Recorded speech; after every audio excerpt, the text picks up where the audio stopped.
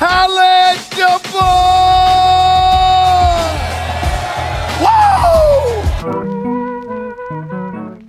You'll be saying wow every time you use this towel. He's not a person at all. He's a towel. You're a towel. But in Vancouver, mainly it's all about towel power. Are you ready?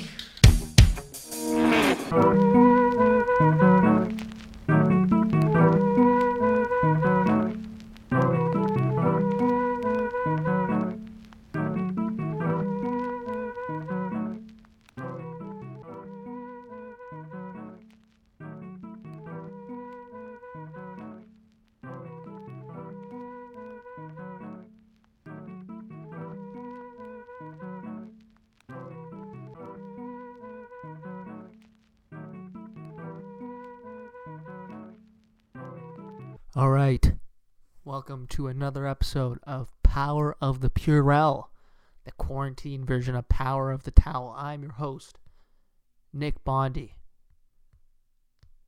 Before you listen to any more, subscribe to the network, the Next Misconduct Network. You got this show, you got Sipping on a 40, you got Silky and Filthy. We're still making content for everyone out there. During this quarantine, when everyone's got to stay inside, hey, listen to some podcasts. Good way to pass the time. I know that's what I've been doing. Now for this episode, we're going back to the 80s for both our season breakdown and our book club at the end. Both related to hockey, of course. Now, on this week's episode, I want to break down a season from a player that I think has been lost to the history books. I'm talking about Patrick Sundstrom's 1983-84 season. Now, he finished with 91 points, which back in 1983-84 wasn't a whole lot. 94 points would be a very good season in today's NHL, but back in the mid-80s, that was good for 23rd in league scoring. Now, why am I talking about a player who finished 23rd in league scoring?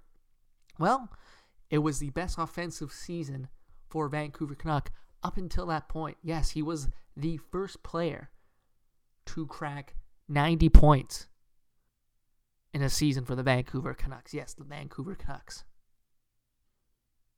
And this season for Patrick Sundstrom broke two records that still stand for the Vancouver Canucks.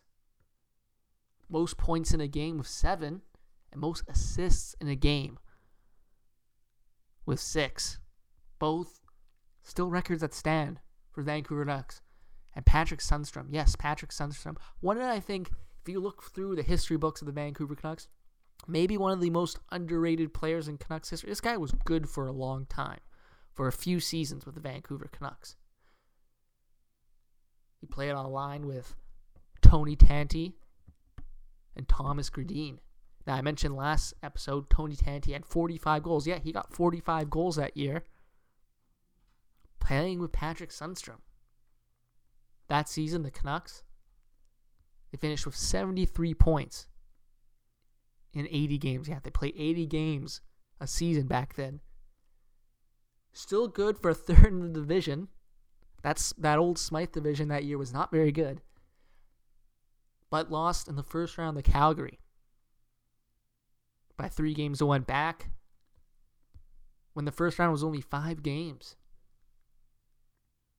Now, Patrick Sundstrom, this was not his first season with the Vancouver Canucks. No. This was actually his second season with the Vancouver Canucks. Before that, he finished with 46 points in 74 games. So in 78 games, finished with 91 points, 38 goals, 53 assists. Heck of a season for a team like the Vancouver Canucks up until that point, who hadn't had much success besides a miracle run to the finals just 2 years earlier. Patrick Sundstrom was playing in Sweden that year. Now, he was later shipped out of town on September 15th, 1987. You were asking yourself, who do the Canucks get back? Well, they got 2 pretty important players during the 90s. especially if you're a fan of that 94 Canucks team that got the Game 7 of the Stanley Cup Finals. Kyle, I know you're listening to this. You can just fast forward through this little segment. They got back 2 players, Kirk McLean and Greg Adams. Yeah, Greg Adams, who scored the goal to send the Canucks to the Stanley Cup Final against the Toronto Maple Leafs in Game 5 in overtime. And Kirk McLean, who made the save. Yes, that old school two-pad stack save against Calgary. Just 7 years later, to send the Canucks to the second round. Patrick Sundstrom doesn't have that 91-point season. Patrick Sundstrom never plays for the Vancouver Canucks, so the Canucks don't get him over here. How does the Canucks look in the 90s? Did they even go on this run to the Stanley Cup Final? Kirk McLean, hey, just 5 years later in 91-92, it's actually a runner-up for the Vezina. Had a really good year that year.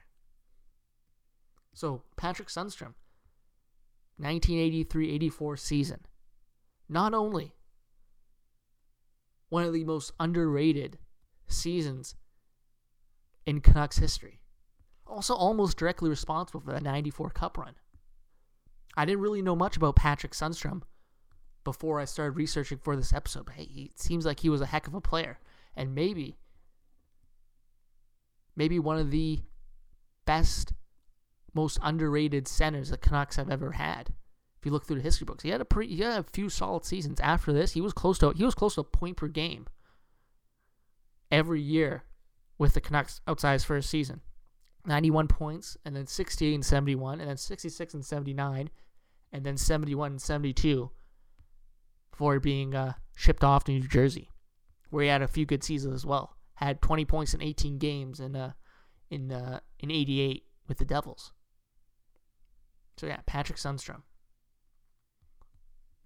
Hopefully, I've brought this to light for you, for everyone out there, how good of a player Patrick Sundstrom was. All right, we're going to take a bit of a break, play an ad. When we get back, we are going to talk about the latest edition of the Power of the Purell book club. All right, welcome back to Power of the Purell. I'm your host, Nick Bondi. Make sure to follow us on Twitter at Power of the Towel. And of course, myself on my personal account at Nick Bondi. NickBondi. Now, our latest edition of the Power of the Purell book club, I'm bringing it back again to the 80s, and I'm bringing it to hockey. You may be missing hockey, and you want to read a good book about the subject. Now, I'm going to talk about probably the best, generally considered the best hockey book ever written. I'm talking about The Game by Ken Dryden. I'm just going to read you. Bill Simmons knows a thing or two about writing about sports. Here's what he said about the book.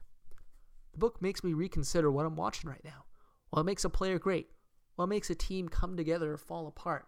Why can't teams win one title and just keep winning? There's a game within the game, and really, I think that's why Dryden called his book The Game.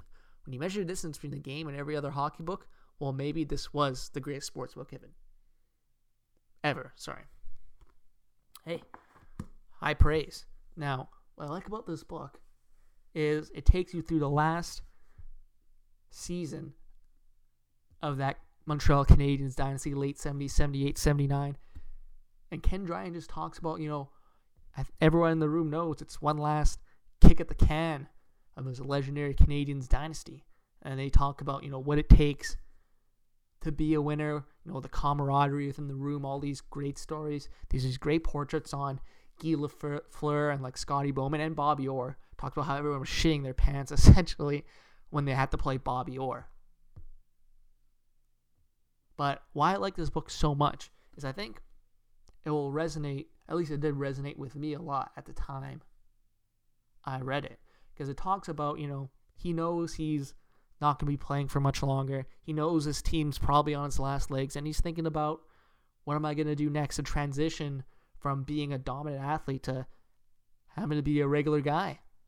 And at the time I first read this book, I was going through a similar change, albeit, very different circumstances. I was just finishing up my degree at SFU, and I realized that, hey, like this is the last time I'm going to be in this kind of learning environment unless I go back to school at some point. Who knows? But it's a very similar situation, I think, because you have to, the world you knew up until I personally knew up until that point. I've been going to school nonstop since I was 5. And then at the time I read this book, I was 22, about to be 23, about to graduate. It's going to be a totally different world. And that's like a large subject of this book, is making that change and making that transition from being a pro athlete to having to think about your future outside of hockey. And I had to do the same thing. I had to think about what I wanted to do and how I wanted to go about things, not having the structure and, the warm embrace of a post-secondary school that kind of set my schedule for me. So yeah, the book reflects a lot. Ken Dryden reflects a lot about life on the road, the spotlight, on the ice as well. So if you're looking for a good, I wouldn't even say it's an autobiography. It just talks about the last season of those great Canadian dynasties, a great Canadian dynasty. Sorry. But if you're looking for a hockey book to read while you're stuck inside, need to pass the time, there's no better book, I think, no better hockey book than Ken Dryden's The Game. Amazing book. I picked it up a few years ago, the 30th anniversary edition with Bill Simmons writing the foreword. That's where I got the quote from. And yeah, just a terrific hockey book. And you can tell it's so well written. Maybe he got help, but you can tell there's no wonder this guy became a federal politician after he retired. Like, his book's like incredibly well written for a professional athlete. Not saying all professional athletes are dumb as rocks, but you don't expect something this well written from a pro athlete. And you learn a lot of interesting facts about Ken Dryden. Like, he took a year out from his prime to, work as a lawyer, because that's what he had a law degree before he was starting playing hockey, which is wild. I didn't know that. But yeah, just a terrific hockey book in general. The Game, Ken Dryden. Hey, buy if you can, maybe buy it from a local bookseller. I bought this from Amazon 3 years ago. You may not have a luxury now. Amazon shipping times are real messed up right now. But anyways,